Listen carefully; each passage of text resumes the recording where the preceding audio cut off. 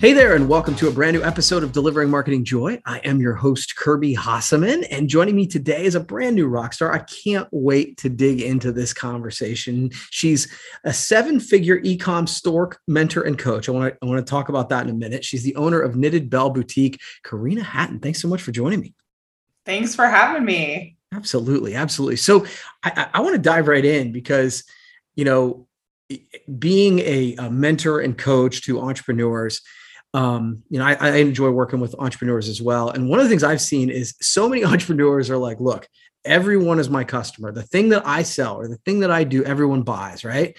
So I always say that's not a great way to go to market. So can you talk a little bit about the power of figuring out exactly who your real customer is? Oh my gosh, that is like the kiss of death to a business is I want to be a one-stop shop. I just cringe when I hear that. You have got to really, really nail down that one person that you are going to sell to. Especially, I teach a lot of ladies that have boutiques, and you have to know where that lady hangs out. Does she have kids? Is she married? Does she go out on the weekends? And literally you buy for that one person. Unless you have a huge budget like Target. I mean, it takes for every person that you add to that, you're going to have several $1,000s to bring in inventory for that person. Yeah.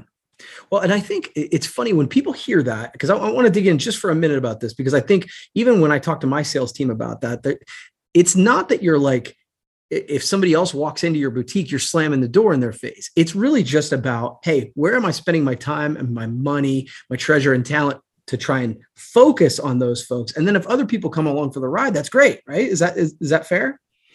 Yeah, it is. And that's how you get seven figures is, you go deep, not wide. And you dig into that profile of that person. And you're going to find that your people are going to be attracted to you and they're going to find you. People like who you're buying for.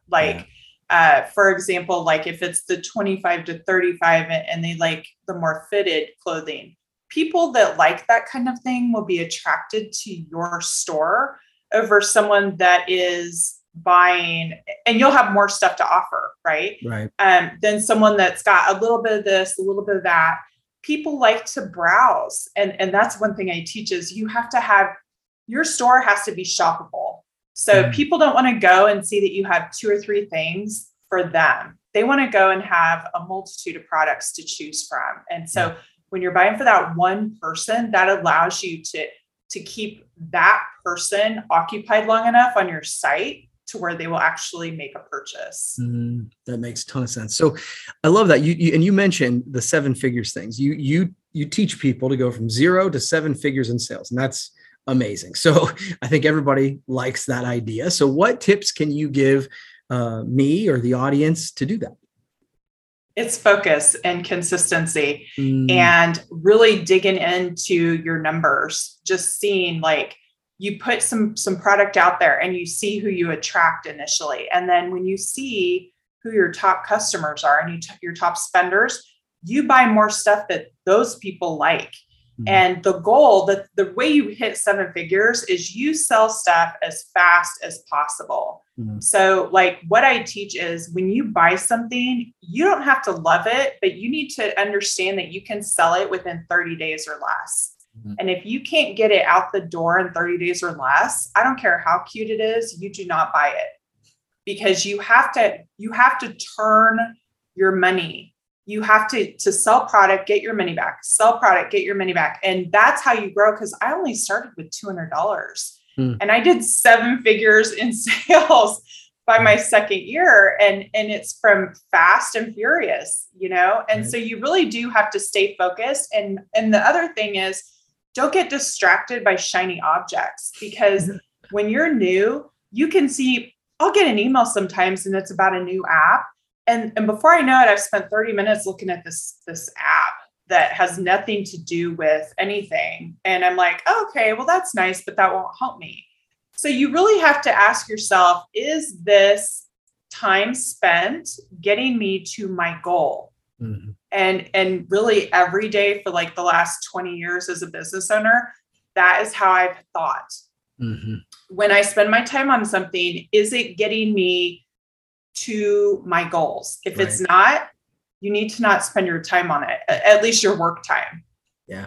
It's funny how easily how easy it is to get sucked away. Right. Like, and I think as entrepreneurs, we're like that too, because we like the new shiny thing because it looks interesting and different or whatever, but that focus is super powerful. So that's great advice. So, obviously as a coach, you're talking to people, not only business or whatever. So what's something you recommend people start doing that can help their life, whether it's in business or their personal life, for the better?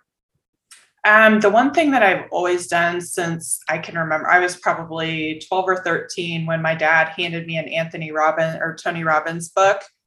I have always read every single day. I read something that will help me to grow. And it's incremental. It doesn't seem like a big deal, but if you add up, I can't remember how many it is, but over a year, how many books you will have read if you just read like 10, 20 pages a day. It has helped me to get where I'm at today, beyond measure. Just always be learning. The other thing is the understanding that your success or failure is in your head. And I've seen so many ladies just give up after 3 or 4 months because they think, it's just not going to work for me. When the reality is it takes time to build a business from scratch. And a lot of people think they're just going to turn on a website and like people are going to come and buy stuff. And it's just not true. So you really have to have that drive, that I call it the why. Why do you want this? And it has to be strong enough to where when you're having a bad day or you're feeling defeated or something like that, that you push on through that. So I think just tenacity, just not giving up and just always learning. But on the other side, those people that are like that, entrepreneurial, the always learning thing can also be a distraction. Because like we were just talking about, you can go down a rabbit hole for an hour learning something that really isn't going to get you anywhere. So you kind of have to block off that learning time and say, okay, I'm going to learn for, an hour a day. I'm going to let myself research. And then I go back to things that I know work. Yeah. No, I love that. And I'm a big reader as well. And it reminds me actually of a book I just recently read by Ed Mylett. It's The Power of One More. And he spends a lot of time talking about, he uses the example of the piñata at the birthday party. He's like, the first person hits it, the second person hits it, and there's no visible progress. But over the course of people hitting it, finally the last kid goes up there, hits it, there's candy everywhere. But it wasn't that one hit.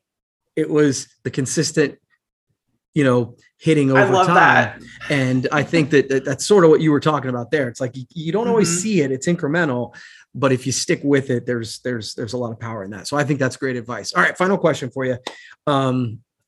If you're someone who wants to start a business, if you're listening to this right now and you're like, okay, I want to start a business, whether it's a boutique or an e-com or whatever you want, how do you know when it's time to stop dreaming and start to take action?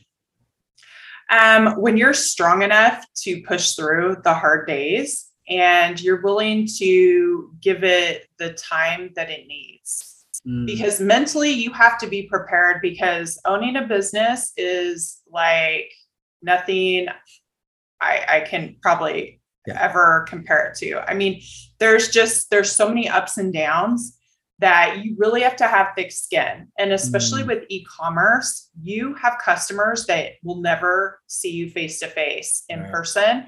And people say things online. So you really have to be prepared for that lady that's having a bad day or just got caught up in traffic, and she's going to take it out on you because you shipped the wrong product to her.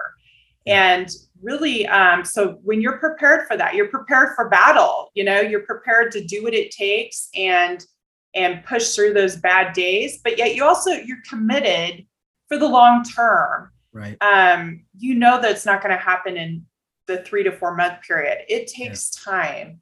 And so those two things, and on top of that, you do have to have some money to invest. All these businesses, they say that you can get in and make a bunch of money, and you're either going to spend money or time to have a business, right? So be prepared to either spend money or time, and a lot of it, not Or a lot, both. but like a pretty good amount of it. Yeah, Right. yeah. So, and just mentally, like, just if you're prepared for all of that, I think you have the best opportunity for success, because it really is not an easy thing. I've been working for myself for 20 years, and there have been some bad days and very, very hard times. And you just have to be able to believe in yourself and just, keep at it. Yeah. Yeah. I think sometimes, the concept of just doing one more, just keeping going is sometimes the most powerful advice we can hear. And I think it's great advice from you today. So Karina, thank you so much for joining me today. I really appreciate it.